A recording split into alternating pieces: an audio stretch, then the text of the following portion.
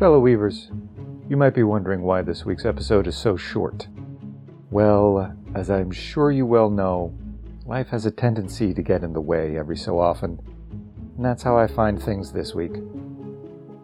If the fates allow, if the cosmos is willing, however you choose to look at things, we will be back next week, and I hope you'll join us then. I will be accompanied by a guest, possibly two, maybe even three. We will be discussing the newest Spark, a holiday, which is still open for submissions. The link and the email are in the show notes. Until then, pursue that happiness, be good to each other, and weave on.